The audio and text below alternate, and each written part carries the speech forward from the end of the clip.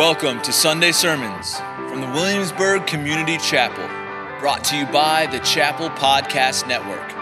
Let's open our Bibles to John chapter 4, verses 1 through 30, and I'll read verses 13 through 15 for us now, as we prepare to hear from Claude Marshall to finish out our little series where we've been fixing our eyes on Jesus the Evangelist. Jesus said to her, "Everyone who drinks of this water will be thirsty again. But whoever drinks of the water that I will give him will never be thirsty again. The water that I will give him will become in him a spring of water welling up to eternal life." The woman said to him, "Sir, give me this water so that I will not be thirsty or have to come here to draw water." When Jesus started his earthly ministry, Mark chapter 1 verse 15 tells us, or summarizes at least, what his evangelistic message was. It says it this way: "The time is fulfilled and the kingdom of God is at hand. Repent and believe in the gospel." So last week, as Rich Sylvester opened up John chapter 3, we saw Jesus encountering a very righteous thinking man, a real rule keeper, a Pharisee, a leader of the Jews, and attempted to explain to him why he needed more than renovation in his life. He really did need to be born again. This week in John chapter 4, as Kara has just read, we see Jesus encountering a woman at a well, someone who's not quite so much a rule keeper, someone who's not a leader in her land, someone who is an outcast. Maybe as much as Nicodemus was religious, this woman at the well is irreligious. She is notorious, in fact, and we'll see why in a minute. The conversation he initiates is fascinating, it's dramatic, it's really one of my favorite passages in the Gospel of John. It's a beautiful encounter that Jesus has with this woman. Some context then, so we can understand what is being said. Jesus is in the south in Judea. He feels the need to go back to Galilee where he had been preaching. It's about a 75 mile walk. It'll take 3 to 4 days. It's hot, it's dusty. He has to go to south to north, but in between those is this place called Samaria. You can see it on the map. Now, most people, if they were Jewish and were traveling from Judea to Galilee, they did not go through Samaria. They went around it. But it's interesting in John chapter 4, verse 4, that John simply says, "And he had to pass through Samaria." And we'd have to ask, well, why? Why did he have to pass through Samaria? Nobody else did. If you were a respected rabbi, you certainly would not be caught in Samaria. There's a reason why. The conflict, the animosity between the Jews and the Samaritans had been going on for years. This wasn't new. They didn't get along well. That's a mild way to put it. They hated each other. The Jews particularly hated the Samaritans. They thought of them as kind of religious misfits, cultural outcasts. These people that had been brought in to populate a part of Palestine, we call it Samaria, that had been a place where the Jews who had lived there were exiled to another land. And in their place, these foreigners were brought in. Now, over the centuries, the Samaritans, as they became known, adopted much of what we think of as Judaic religion, but not all of it. They had a kind of a hybrid version, a syncretistic version of the Jewish faith. So there was a rivalry between the Jews and the Samaritans that went way back. This is real culture war here. They know how to do this. They've been doing it for years. They despised each other. One interesting component of the Samaritan faith that plays into our story today, as John tells us, is that the Samaritans had a Bible, but it wasn't the Jewish Bible. They only used part of it. They believed that the first 5 books of the Old Testament, the Pentateuch, what we think of as that original first 5 books, certainly written by Moses, that was the only scripture that was authoritative. The historical books, the Psalms, the Proverbs, the prophets, they didn't buy any of those. They didn't believe they were scriptural. They didn't read them, didn't have them in their Bibles. They had a much shorter Bible than the Jews did. The other thing that distinguished Samaritan faith from Jewish faith was that they believed that God wanted worship, but that he wanted it on Mount Gerizim, which was in Samaria. That was the place that God wanted to be worshipped. Not in Jerusalem, not in Mount Zion. They thought of Mount Zion as a trash dump. They thought Mount Gerizim had much more historical significance, and that's where God would want to be worshipped. Well, there are good reasons, as I mentioned, that the Jews and Samaritans didn't get along well. One of those reasons is about 100 and so years before this time, when Jesus shows up, the Jews had attacked Samaria and had gone to Mount Gerizim and burned their temple down. That doesn't make you real popular. It's like if the Baptists had gone next door to the Methodists and said, "We disagree with you," and burned their church down. That's not very good, is it? But that's what they did. And so this animosity was severe. Jesus and his disciples are walking along, probably from Jerusalem, going up to Galilee. They decide to go straight through Samaria. It's hot, it's tired. They've had a long morning walk. It's about noon, the 6th hour, noon of the day. So John says that Jesus is weary. Interesting, isn't it, that John doesn't shy away from pointing out that Jesus, in his humanity, had experiences like we do. He got tired. He was thirsty. He was hungry. So he stops. He and the disciples, he stops and sits at a well. The disciples, they go on into town to try to find some Samaritan fast food and bring it back to her. It's about that time that a woman shows up. It's a woman that, it's not the kind of woman that you normally would hang out with. It's a woman who, of course, it's not uncommon for her to show up to collect water, because that's what women did in Palestine, first century. Collecting water from the well was women's work. But she comes at an odd time, the middle of the day, right at noon, the heat of the day. Most women collecting water would have come right after sunrise or even before, and then at dusk, when it was much cooler. It's pretty obvious that she's coming at a time when she didn't want to be seen or met or encountered by other women who come to the water at the well. She lives on the margins of society. She doesn't want to come and hear what she would hear if she came when the other women were there. The gossip of what they would say about her, the sneers that they would give her way, the pointed fingers. Oh, there she is. So she shows up at noon. But there's a man at the well. Her intention, of course, would simply be to ignore him and to draw her water out and go back to town on her own. And that's where Jesus begins his encounter with the woman at the well. And it's interesting because he starts it with committing a pretty serious social faux pas. Jesus speaks to her. Now, in that culture, Palestinian culture, Jewish or Samaritan, first century, even today, men rarely, if ever, speak to women in public. A man would not even speak to his wife or his daughter in public. A single man would never think about addressing a woman in public. But Jesus simply says, "Give me a drink." And her response, not surprising, is, "How is it that you, a Jew, ask for a drink from me, a woman of Samaria?" We might paraphrase that by what she was thinking. Why are you talking to me? She didn't expect that at all. And yet he does talk to her, and he asks her for something. And there the conversation between Jesus and the woman at the well becomes dramatic and delightful. And he uses common everyday things to bring spiritual reality into her life. He talks about water. He talks about husbands. He talks about religion. But when he does so, he presses in to show more of his own heart to this woman. You know, Jesus as an evangelist, it's interesting, doesn't pull out a gospel tract out of his cloak. He doesn't share 4 spiritual laws with her. He doesn't draw 3 circles. He doesn't draw a bridge illustration. He doesn't use any of the tools that we tend to use when we try to share our faith with someone who doesn't know about Jesus.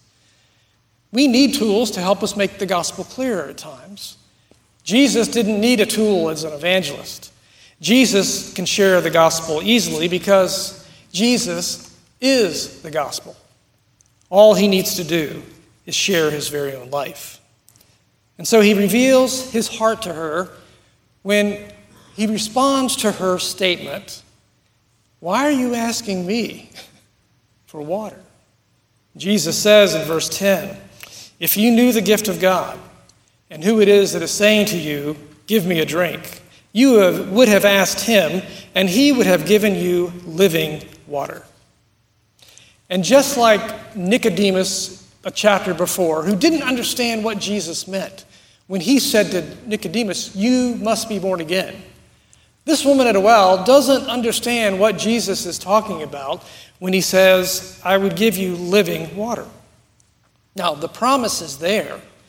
We read part of that this morning, places like Isaiah 55 that unpack the wonderful promise of living water, of water that refreshes our souls, of water that God will give us, even without cost, that shows his compassion for us, that brings us joy and forgiveness and assurance. But remember, the Samaritans didn't read Isaiah. It wasn't part of their Bible. And not that this woman actually read the scripture or even went to a place necessarily to have it read. But she didn't know about Isaiah, chapter 55. But the biggest reason she didn't get it, so to speak, is that spiritual truths on a woman who doesn't know anything about God in Christ she's not able to discern what he's talking about. The woman can't recognize. She's dead in her trespasses and sins. She needs to be brought alive. Jesus is there offering living water to her, but she doesn't know what it means. So she wonders where it's going to come from. And she says so. "How are you going to give me living water?" This woman knows the territory. That's where she's from. She knows where every well and every stream anywhere near the town of Sychar is. She knows that this well is the only place nearby to get water. And the word that Jesus uses for living water is often a word that indicates running water, clear water, pure water. She knows there's no stream that's like that nearby. "Sir, where are you going to get this living water?" It doesn't quite make sense to her. She doesn't get it. She'd love to have some. It would be wonderful, she thinks. He says it would satisfy my thirst. I wouldn't have to draw water here. I wouldn't have to come back to the well, experience the embarrassment, the shame that I get every time I come and there's other women from the town here. Yes, give me some of this water. I would love it. But Jesus isn't done yet in his conversation with this woman. He stops talking about water and he simply says to her, "Well, go get your husband and come back." Now put yourself in the shoes of that woman. She knows that she doesn't have a current husband. She's had 5 men who were husbands, so to speak. She knows that the one she's living with now is not her husband. She's notorious in town because of that. We have words for women like this. We don't know if she was having on her 6th man or 6th husband because the other men had died. It doesn't seem to indicate that. Or even if somehow, by chance, she had been able to divorce 5 men in a row. In that culture, very unlikely that a woman could be allowed to do that. We know the kind of woman she is.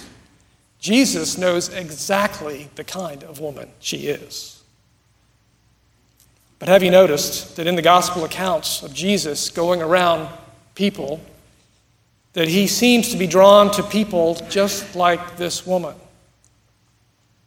The morally impure, the social outcast, the diseased, those whose sin is most blatant and unforgivable and inexcusable, those who are most undeserving. Those are the ones that Jesus is drawn to. I guess there really is a reason why his enemies said of him, "This man is a friend of sinners," because he really was. He gravitates toward sinners instead of being repelled by sinners. So up until now, this woman did not think of Jesus as particularly extraordinary in any way. She knows that he's a man, of course. She gets right away that he's a Jew. Maybe it was his accent that gave him away, but she understands that he's not from around these parts, as we would say. But now she begins to think differently about him because he says to her, "You were right in saying that you have no husband. In fact, you've had 5 of them, and the one you have now, he's not your husband." And she thinks there's no possible way Jesus should know this. How could he?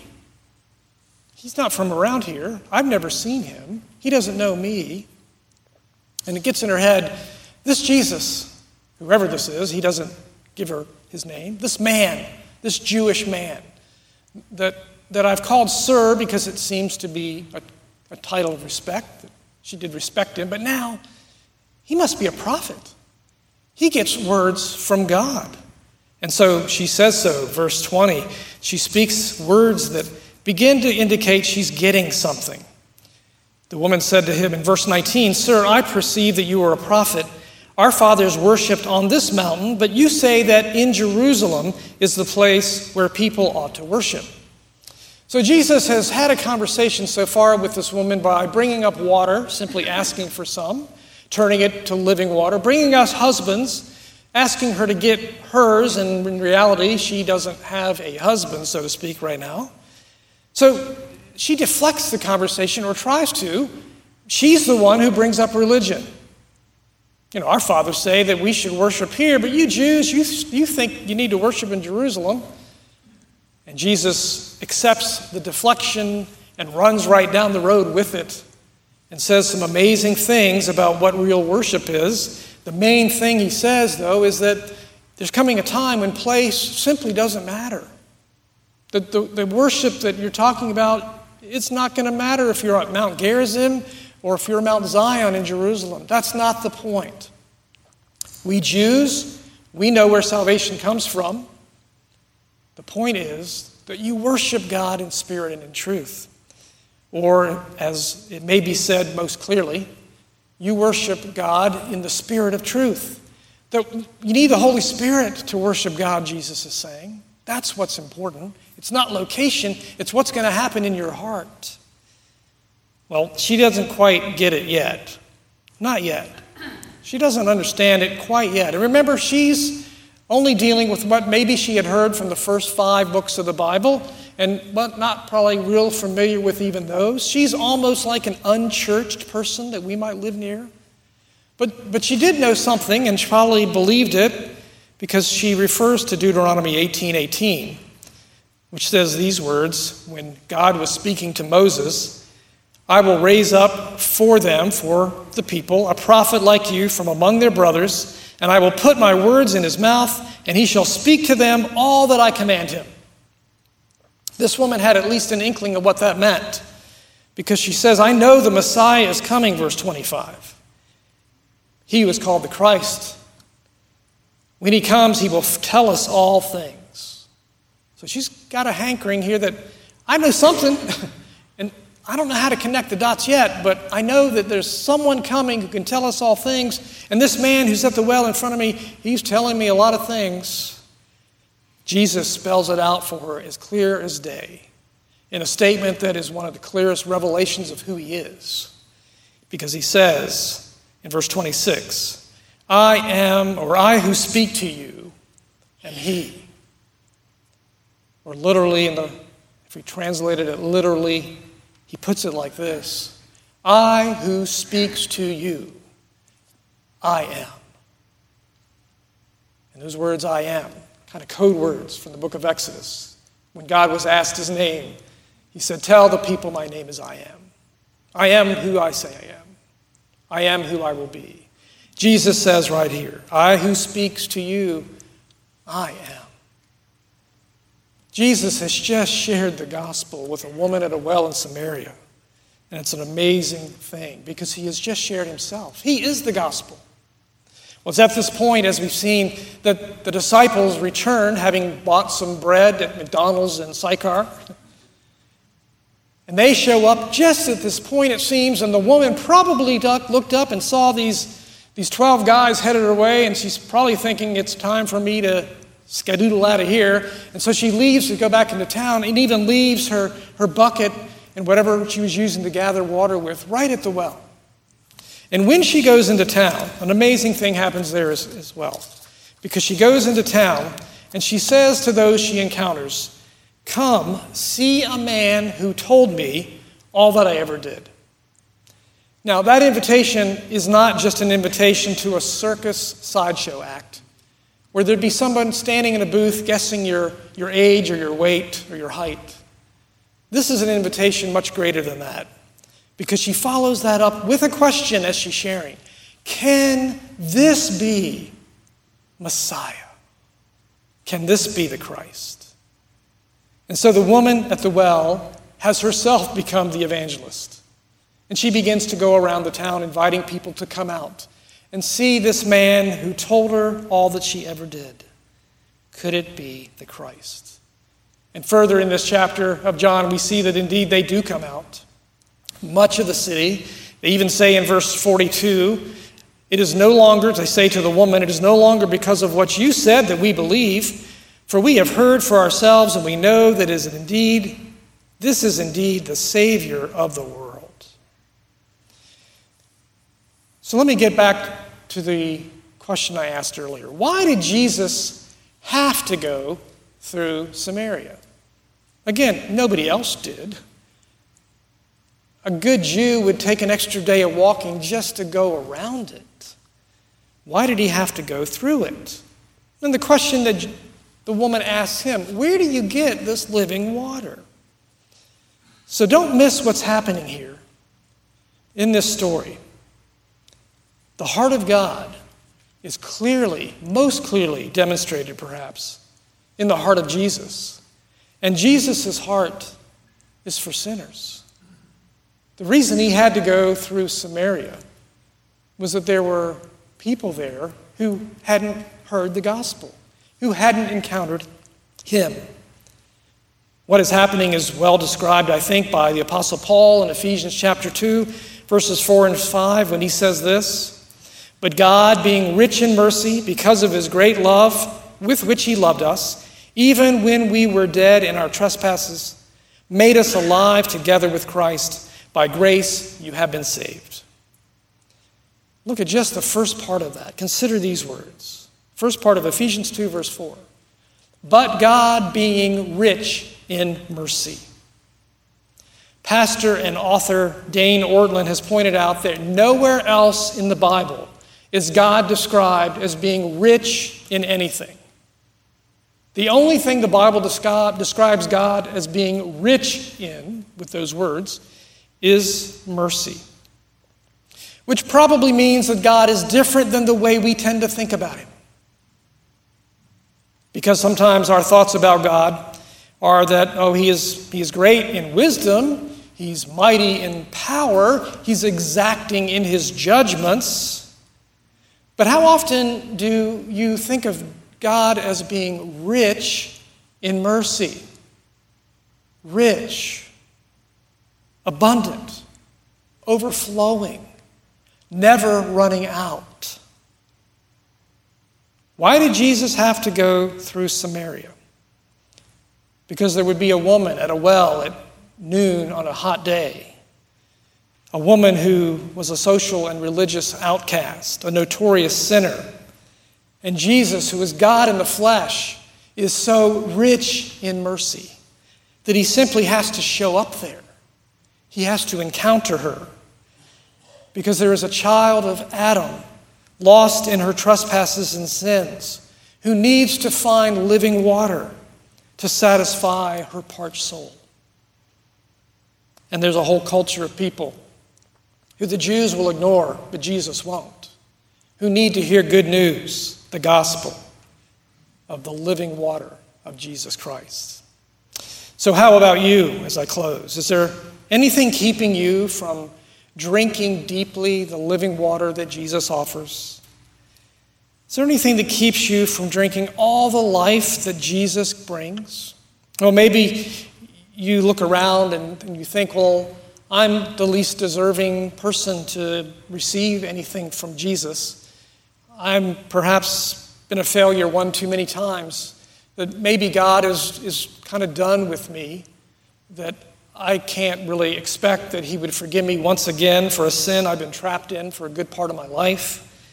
Or maybe there's just the shame of feeling that I messed up, I didn't do what God wanted me to do, I could have gone down the right path at one point and I didn't, or I made mistakes that seem so hard for me to forgive, or something has happened to you that you just wonder, you doubt whether God is trustworthy. Well, let me tell you, you need to rethink your view.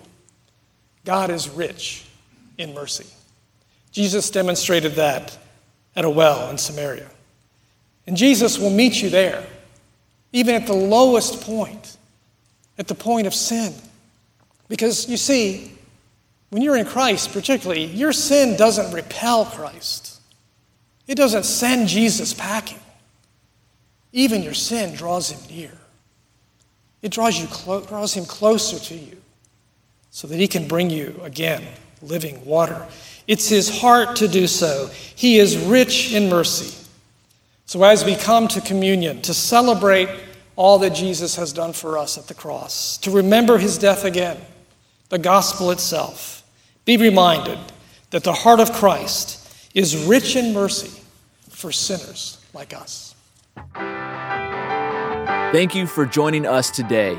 Here at the Williamsburg Community Chapel, our mission is to make disciples of Jesus by meeting people wherever they are spiritually and physically. If you'd like to learn more or connect with us, follow us on social media at WCChapel757 or visit our website, wcchapel.org. Have a blessed day.